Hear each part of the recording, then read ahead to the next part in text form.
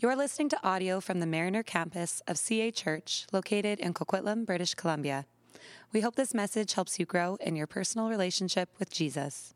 Lately, I've had that question in my heart, and I'm humbled when I read the book of Acts, and I think that's God. I think that's the Holy Spirit inviting me, inviting you, if you felt that way, guiding us to ask, is there any difference between how I follow Jesus and how those women and men did?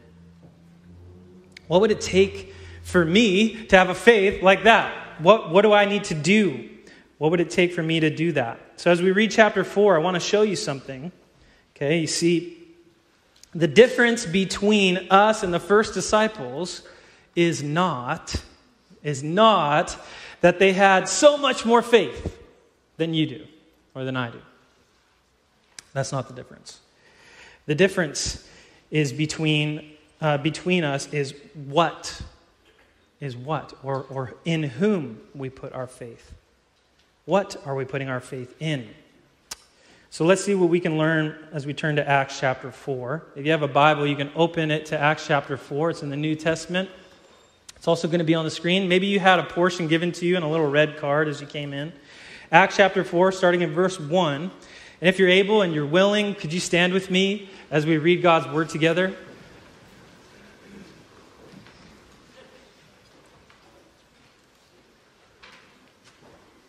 All right, this is Acts chapter 4, starting in verse 1. As they were speaking to the people, Peter and John, as they were speaking to the people, the priests and the captain of the temple guard and the Sadducees came up to them, being greatly disturbed because they were teaching the people and proclaiming in Jesus the resurrection from the dead. And they laid hands on them and put them in prison until the next day, for it was already evening.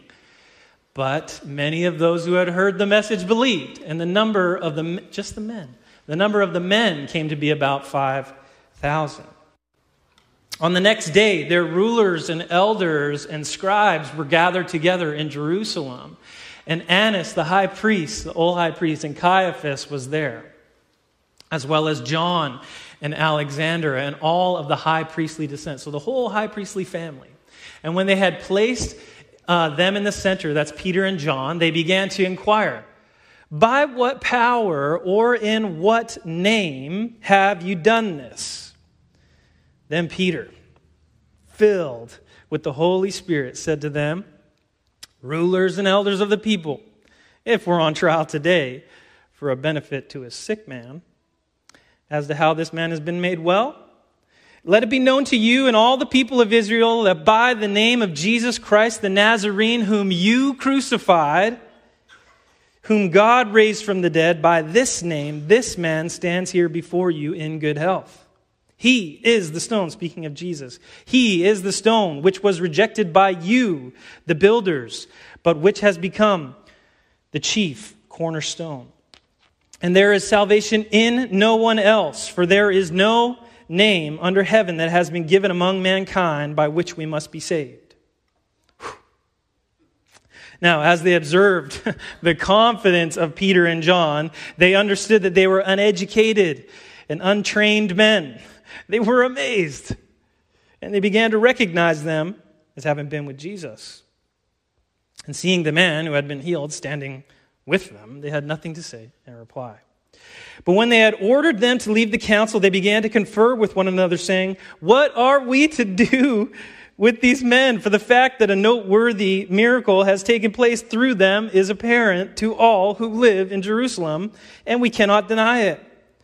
But so that it will not spread any further among the people, let's warn them not to speak any longer to any person in this name.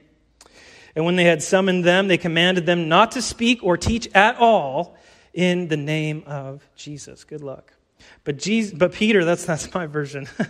But Peter and John answered and said to them, listen what they say. Whether it is right in the sight of God to listen to you rather than to God, make your own judgment. For we cannot stop speaking about what we've seen and heard. When they threatened them further, they let them go, finding no basis on which to punish them. on account of the people, because they were all glorifying God for what had happened. For the man on whom this miracle of healing had been performed was more than 40 years old. This is God's word. It's absolutely true, and it's been given to us in love, and so we can say, thanks be to God. I encourage you to pray with me and leave your Bibles open. Father, thank you today for your word, that it is amazing in its truth and its relevance for our life today. Holy Spirit, I pray that you would open our hearts to understand what it is you're saying to each one of us. What are you saying to me today? What are you saying to each person that's here and listening to my voice?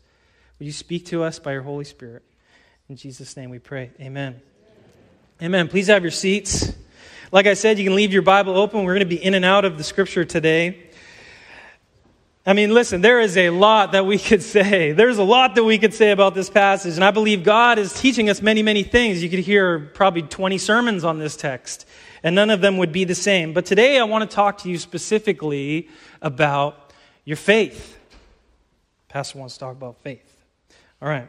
I want to talk to you about your faith. Why? I feel God's inviting me into a moment in my life and your life, our shared life, to talk about where we can ask the scriptures, what about my faith? How could I have a faith like that? How could I have a faith like that? Conventional wisdom would say, right? Straight shooters, and you want a faith like that, just become more devoted to God. In other words, get off your butt and do something with your faith. And I think, honestly, there's some truth to that. We can all learn from that. But more specifically, I want to talk about how. How do I get a faith like that? How specifically can I have a faith like this, where I can defy, courtrooms, and I can defy even the most difficult situations? How can we have a faith like the disciples? Luke is teaching us how to be faithful under pressure. How do you be faithful under pressure? The way he goes about doing this is by telling the story of how the persecution began in the Christian church. So in Acts chapter 4, we have the first, other than Christ obviously being crucified, we have the church being persecuted for the first time. What happens? If you were here last week, you heard David preach on the healing. John and Peter are on their way to the temple, and they see an invalid man, a crippled man, and it's blowing up in Jerusalem, and all of a sudden, the religious leaders take notice. Peter is capitalizing on this healing, and he's using it as the crystallization of God's message of what Jesus has done in this world. That as this lame man was healed because he put his faith in Jesus, so you and I can be healed from our sins as we put our faith in Jesus. And it's this point that the cultural elite, mostly religious, the Sadducees and others, take notice and jail Peter and John. They don't know what to do. Put them in jail. We got to figure this out. So I think it's important to note Luke is a historian. And maybe you notice him listing some names. The reason he lists those names is because this is actually the very same group of people that put Jesus on trial, that put Jesus on the cross. And so John and Peter are in the very same sort of trial that Jesus was. A night in jail, and then they're going to go see the same court that crucified their Lord. And in the same way, these corrupt judges question them. Even similar language, right? What do they say? Where do you get your authority from? Like Luke 21. Where are you getting your authority from? In what name and in whose power are you proclaiming all this nonsense about the resurrection? Did you notice whose name and whose power? I think it was hard to miss whose name. But in verse 8, what does it say? It says, then Peter, filled with the Holy Spirit, there's the power, filled with the Holy Spirit, said to them, what does he say? By the name of Jesus Christ of Nazareth. What does he gives them? He gives them their name, his name and his address. Says, whom you killed, who God raised from the dead, this Jesus. Peter's on fire as he speaks to the court, and he speaks power. He speaks truth to power. He names injustice. He proclaims the good work of Jesus' followers. He points to the positive impact that the community's having on the city. He points to this healed man. He preaches with boldness that Jesus is the fulfillment that Israel wants. And he invites his very accusers to put their faith in this name. Of what was going on in the room, Peter and John were filled with the Holy Spirit. And so they dumbfound the elites, right? They speak truth to power, and so the court has to reconvene. This whole time, right, they sent the temple guard to rough them up and throw them in prison for the night and then intimidate them before a court. How do Peter and John do it? How do they do it? How do they keep their faith under pressure? I want to know. Let's look at the passage again. If you have your Bible, look at verse 15 with me. But when they ordered them to leave the council, right, they began to confer with one another, saying, "What are we going to do with these men? For the fact that a noteworthy miracle has taken place through them is apparent to all who live in Jerusalem, and we cannot deny it. So that it will not spread any further among the people, let's warn them not to speak any longer to any person in this name." And when they summoned them, they commanded them not to speak or teach at all. But listen to what Peter and John have to say to this. Listen to their response. But Peter and John answer them saying, "Whether it is right in the sight of God to listen to you rather than God, make your own judgment." Right? We made ours. "For we cannot stop speaking about what we've seen and heard."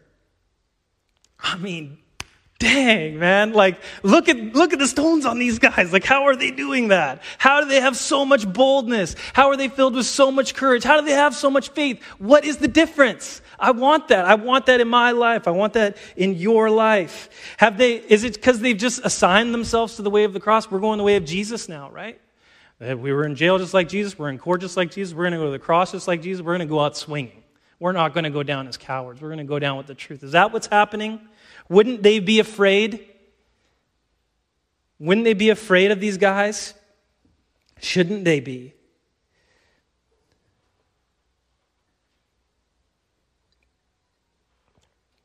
Well, they're not afraid of the religious peons in front of them. They're not afraid of these wimps. They're not afraid of these cowards sitting in front of them. What they're afraid of is going against what they know to be most true and most certain about all of reality. They're afraid of going against their experience with Jesus. They're afraid of going against their witness of his resurrection from the dead. They're afraid of going against this power of the Holy Spirit moving powerfully in their life so that a man is healed standing with them. How can they go against that in the sight of God or in the sight of these men? Whose eyes are more important? You see, the only thing Peter and John were afraid of is living a lie. Almost as if they're going to say, don't you think we're going to follow the resurrected Lord of the universe over you? Right? Come on, man. There's no chance we're following what you're saying. We've already decided. We cannot lie about what we've seen and what we've heard. How are they able to keep their faith under pressure and not give up on Christ? How are they able to do that? In one sense, when you fear or when you have a healthy respect, a reverence and a love for God, that fear of God is the death of every other fear. All right? Put it another way. When you put your faith in God, there is no need to fear. There's nothing that can overwhelm you. And it's true in the case of Peter and John. They stood before corrupt judges. They didn't need to fear their judgment.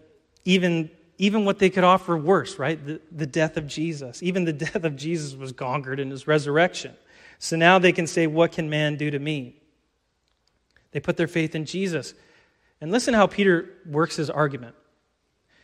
They put their faith in Jesus, for he is the only one in who we can put our faith. Listen to the formula. In who I can put my faith and find salvation. Okay? He's the only one in who I can put my faith and find salvation. So as the lame man experiences salvation in the form of healing from his illness, so salvation in the sense of forgiveness is available for everyone who puts their faith in the name of Jesus Christ. So what's the difference between the disciples and faith and our faith? It's not that weaker faith and they have stronger faith. That's not important. Listen to what Peter says in verse 12. There is salvation in no one else. You see, having extraordinary faith in myself isn't helping anybody, okay? You having extraordinary faith in who you are and what you can do isn't going to help anybody. You having unworldly faith in your education is not going to heal a single soul, right? You having confidence in your ability, confident with faith. You having faith in your ability will eventually fail you. You're eventually going to fail. You could put your faith in anything, but will it save you? Even the smallest bit of faith, even a coward's faith, even Peter's faith, okay? Even the smallest bit of faith, when it's placed in Jesus, that faith can save you. That faith can save. It's not the strength of your faith that saves you. It's the strength of the person in who you're putting your faith. Where is your faith? What's the location? The difference between us and the first disciples is not that they had so much more faith and that we don't have enough faith. But instead, the difference have faith that stands up to pressure. Stop thinking about how strong your faith is and start thinking about where you're putting it. Start thinking about the location of your faith. Do you have faith? Yeah, I have faith. Where are you putting it? What is it in? Let me give you an example, okay, so you can catch my meaning. Tiffany and I just got back from our long-delayed and promised to our daughters trip to Florida for Disney World and the whole bit, right? And then, as you know, in Florida very recently, there was a hurricane. And so obviously I took that as God's word, never come back to Disney World, right? That's what, no, I'm totally joking. But Tiff's like, death stare. No. So Hurricane Ian was there while we were there. It was in Florida for a few days. Category 1 hurricane throughout most of its time in Florida. When you go and sit in a hurricane, you're going to understand what I mean when I ask you, where are you putting your faith? Where are you putting it? Okay? Where's the location of it? What's its address? We were without power for several days, right? Floodwaters had totaled some cars we'd seen. Some homes were fully flooded out. Everywhere you look, trees are down. Earth is ripped up. We went down to the Walmart just before the storm made landfall and make sure we had enough water and food for the week, right? That's what the news was telling us to do. The Walmart parking lot was a zoo. Like, it was crazy. It was crazy. By the time the shelves were emptied, by the time you got to find a place to be. Because if it gets bad, you're going to have to rely upon the construction of the building, for better, for worse. Okay? So I'm thankful the worst that we faced, or sort of thing. I feel very grateful for that. But when a hurricane comes, you seek to put your life somewhere. You seek to find a building to hide from the storm. You put your faith in a brick and mortar location. It doesn't matter, right? It doesn't matter if you come running in at the last minute, the storm is at your back, and you finally get inside from the wind and the rain. It doesn't matter if that's you or if you're the person who's been in your bunker for 3 months with 3 years of food and supplies. It doesn't matter. The only thing that matters is that you're in the building when the storm happens. How well you get into the building doesn't matter. It doesn't have anything to do with you. The only thing that matters is that you get in before the storm. What does it take to have a faith like the disciples? Are they extraordinary people? Right? No, we know this. They're not extraordinary people. Jesus uses the least of these. Right? We think, we got to do everything that they did. We've got to go become fishermen on the Sea of Galilee.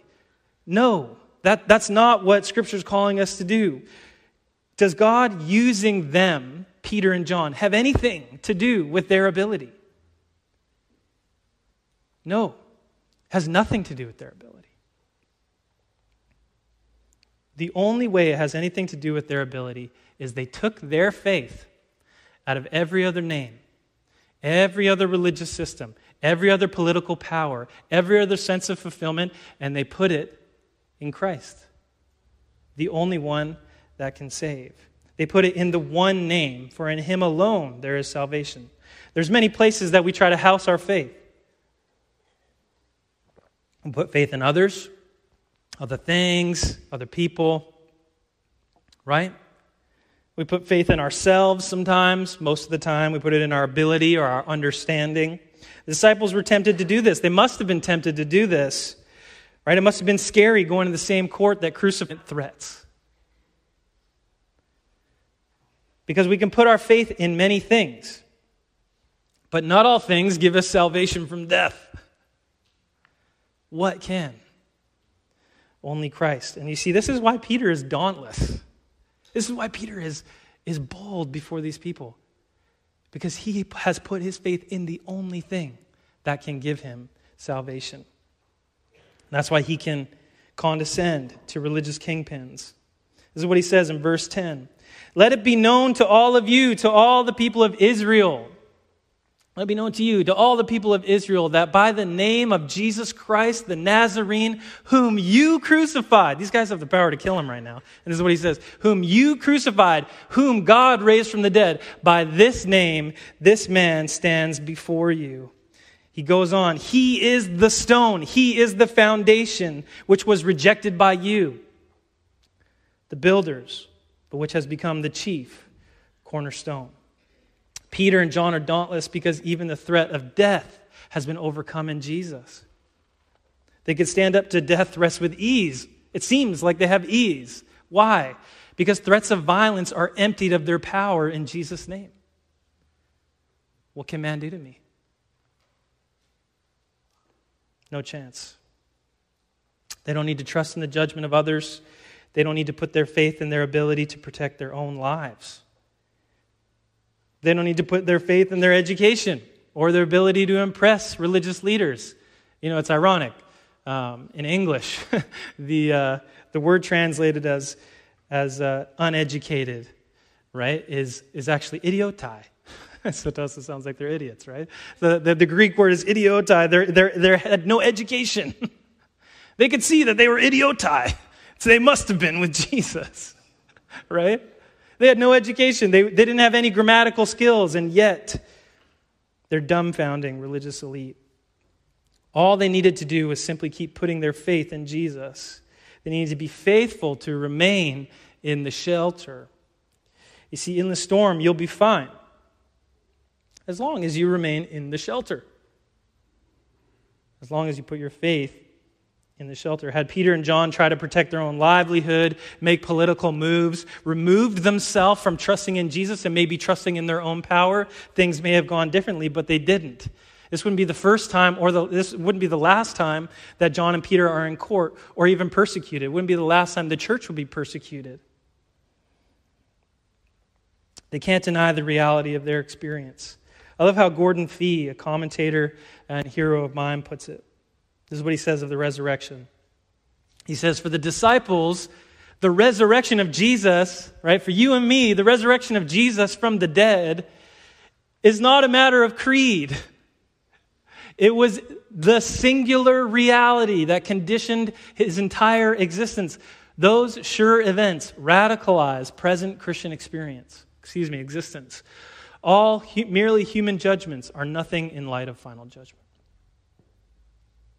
All merely human values, which weigh things heavily toward what may appear to be favorable end of the scale, have already been judged and are now reversed by Christ himself. Listen, it's not the strength of your faith that saves you. It's not how good your faith is, but it's the strength of him upon whom you rely. You might have a weak faith. I feel that. You might have a feeble faith. I've been there. You might have almost no faith. You might have the faith the size of the mustard seed, but if you put it in the right person, you can move mountains. Do you see? The scriptures are showing us how to keep our faith under immense pressure we face. We can see that it's only as we put our faith in the one who can save us that this becomes possible. And as we do this, Jesus helps us remain faithful. Peter and John would be appalled, okay, if we made them the heroes of this story. wow, they have such great faith. We'll never have a faith like that. It's not about who's closest to Jesus. It's not about who's the most articulate. It's not about who's the most humble. It's not about any of those things. That's the wrong angle. It's not about how strong your faith is. Wrong angle. It's simply about Jesus and if you put your faith in him. Jesus is the hero. He's the cornerstone. He's the foundation for life. He's the building we hide in. Any other cornerstone won't last. It's in him that we put our faith, no matter how weak and how feeble. Okay, think of a child. In many ways, children are helpless. Yet, in many ways, we're impressed with their faith. We see their faith and it speaks to us. But who do children put their faith in? Mama. That's who they put their faith in, okay? Children put their faith in mom, usually, sometimes dad. All right? I remember I was hiking up to a suspension bridge, and there was a mother and a daughter, and they were blocking, and I was a little bit frustrated, but they were blocking the entrance to the suspension bridge. I'm like, dude, be in the moment. Just watch what's happening. So I'm watching what's happening, not getting frustrated. And this kid was fearful of this wobbly bridge, right? And doesn't want to walk across the bridge. She has no faith that bridge is going to hold her no matter how many people have walked across it, right? She has no faith in her athletic ability to jump off the bridge if the bridge breaks. So what does mom do? Like classic mom, right? Gets down on one knee, right? Total textbook mom move. Holds the child's hand, says, hey, I'm going to hold your hand the whole time. Who does the kid have faith in? What is the kid putting their faith in? What location? In mom, right? This is so similar to your faith, to my faith in Jesus. Like the young girl, we do have to cross the bridge. Okay? You do have to cross the bridge. You do have to face what you're facing. But in Christ, we have a mother who sees the pressure we are facing and promises to hold our hand. And I was thinking, what would Jesus say if he could speak to the persecuted church? What are the words he would use? How would he speak to them? Thankfully, we have that in Revelation. Jesus speaks to the persecuted church. In Revelation 2, verse 8, Jesus is speaking to the church in Smyrna, or modern-day Izmir. That's actually a beautiful city. I've been there. It's in Turkey. And Jesus comes alongside the persecuted church. And I want to read this for you in verse 8. And listen to what Jesus says to the persecuted church. To the angel of the church in Smyrna write, the first and the last, who was dead and has come to life, speaking of Jesus. He says this, I know your tribulation. I know your poverty, but you're rich. I know the slander by those who say they're Jews and are not, but are actually a synagogue of Satan. Do not fear what you're about to suffer. Behold, the devil is about to throw some of you into prison so that you will be tested. Think of Peter and John. And you will have tribulation for 10 days. And what's his encouragement? Be faithful unto death. And I will give you the crown of life. You can put your faith in anything, but will it save you from death? Will it save you? What does he say? Does he say, I know what you're going through, right? I know what you're going through, and I'm going to lift it from you. I'm going to take it away so you can have a very comfortable life. Is that what he says? And he says, I know. I see. I see the pressure that you're facing. I see what you're under. I see the persecution all about you. I know. I'm with you. What does he say? What's his encouragement? Be faithful. I want you to be faithful.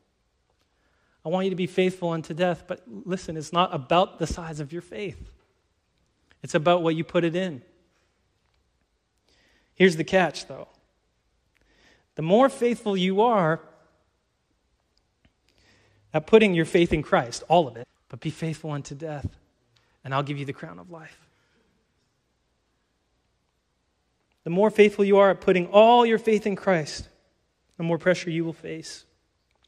This last week, my community group and I were learning of those who put their faith in Christ for salvation. You want to put your faith in Christ because he's the only one that can give you salvation, right? Okay, that's the best decision. However, you need to hear the object is to hurt Christ and Christ's cause. You personally are of no interest to him.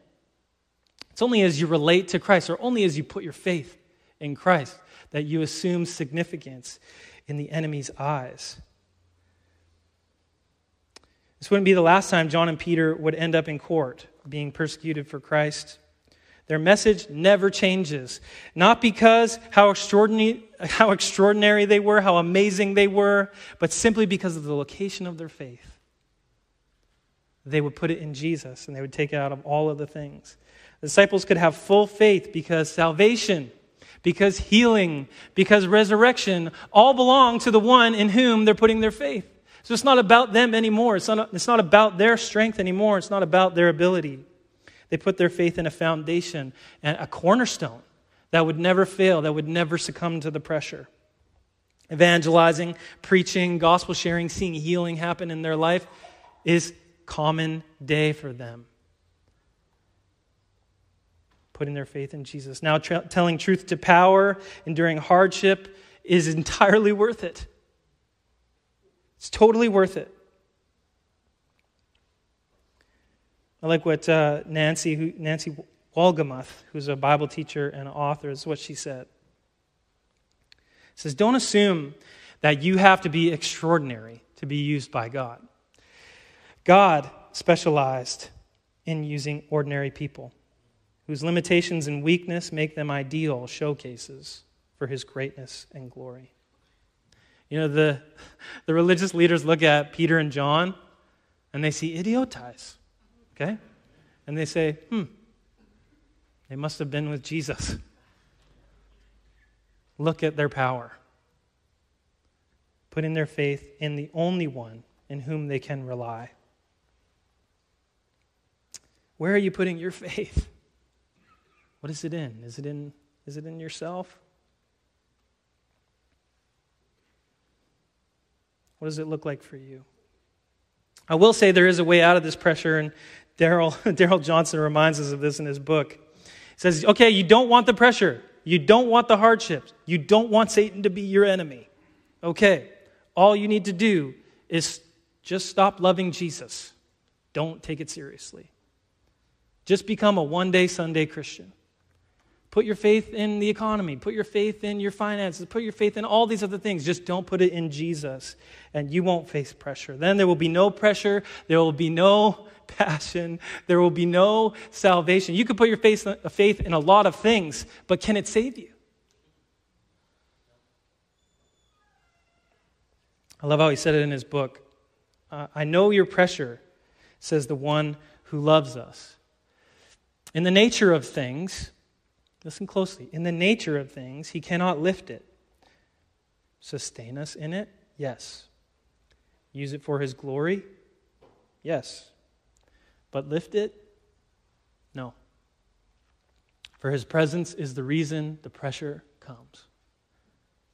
When I remember that, I can keep going.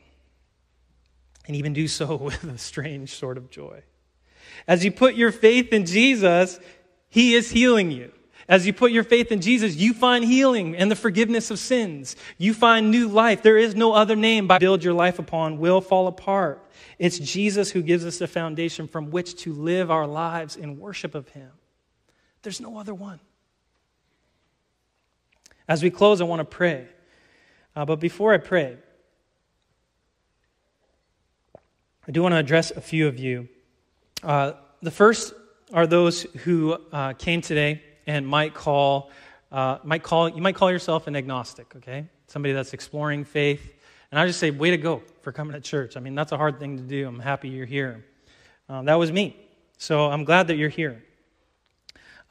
Perhaps you're not fully there. You're hearing what I'm saying, but you want to weigh things. You want to go home and think about it. I think, hey, by all means, you do what you think is right. I I admit, I have made some incredible claims today. Some big claims about your life, some big claims about the reality of who you are, whose you are, that everything you do won't work unless you build your life in Jesus Christ. I will ask this, though. If you're thinking about it, okay, I just want to ask you, what are you putting your faith in? What is that thing? Right? This life will end one day. Your life, my life, your life, our lives will end. And you're trusting that something is true. Okay, you're either trusting that nothing's there, that we all just go into the deep black, or we'll just go to sleep, or you're hoping that everything's true. But what I'm asking you today is, what are you putting your faith in? And will it save you? Will it save you? Is it viable? Is it a good foundation for your life as your friend? I'm asking, how would you answer Peter's claim that Jesus is the healer of your soul and that salvation is found in no one else? What does that look like for you today?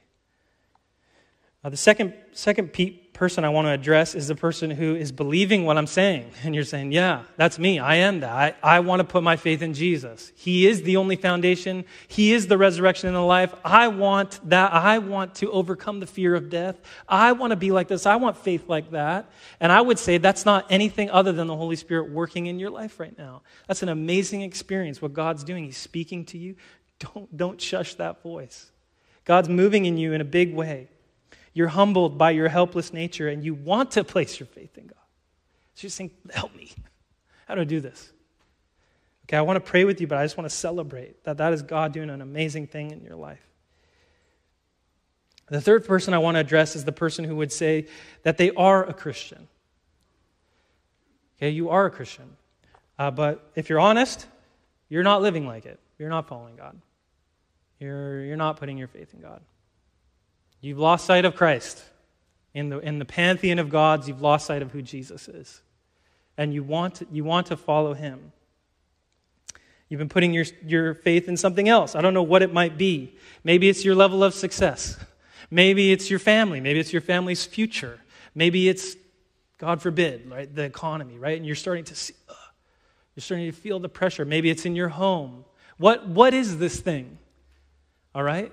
Of course, come back into the house of Jesus Christ. There is an ocean of forgiveness. Every sin, like Anya said, our sins are separated from us as far as the east is from the west. Of course, there's grace. But learn from that moment. What is that thing that you trusted more than him?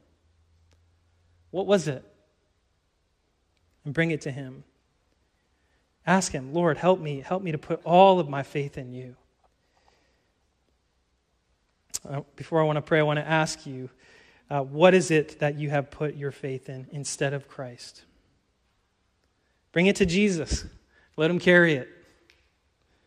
And hide yourself in him. Would you pray with me?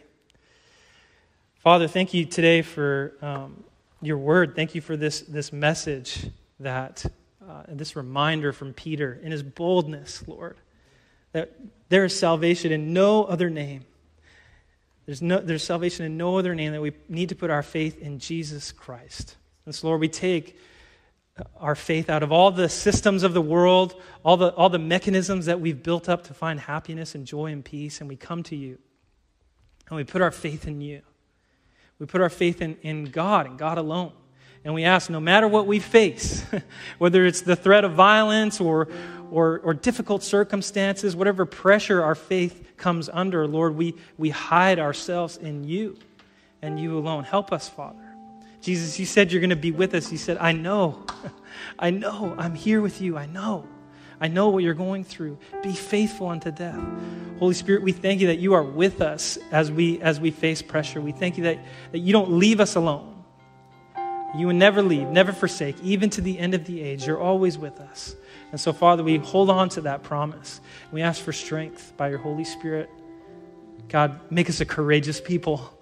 Make us a people that long to live totally sold out for Jesus. All of our faith resting in you. and you alone. Amen. Thanks for listening to this message. If you've been listening to our sermons, but you're not a part of a church community, we would love to have you join us. You can go to cachurch.ca to find out more about getting involved in the life and mission of CA Church.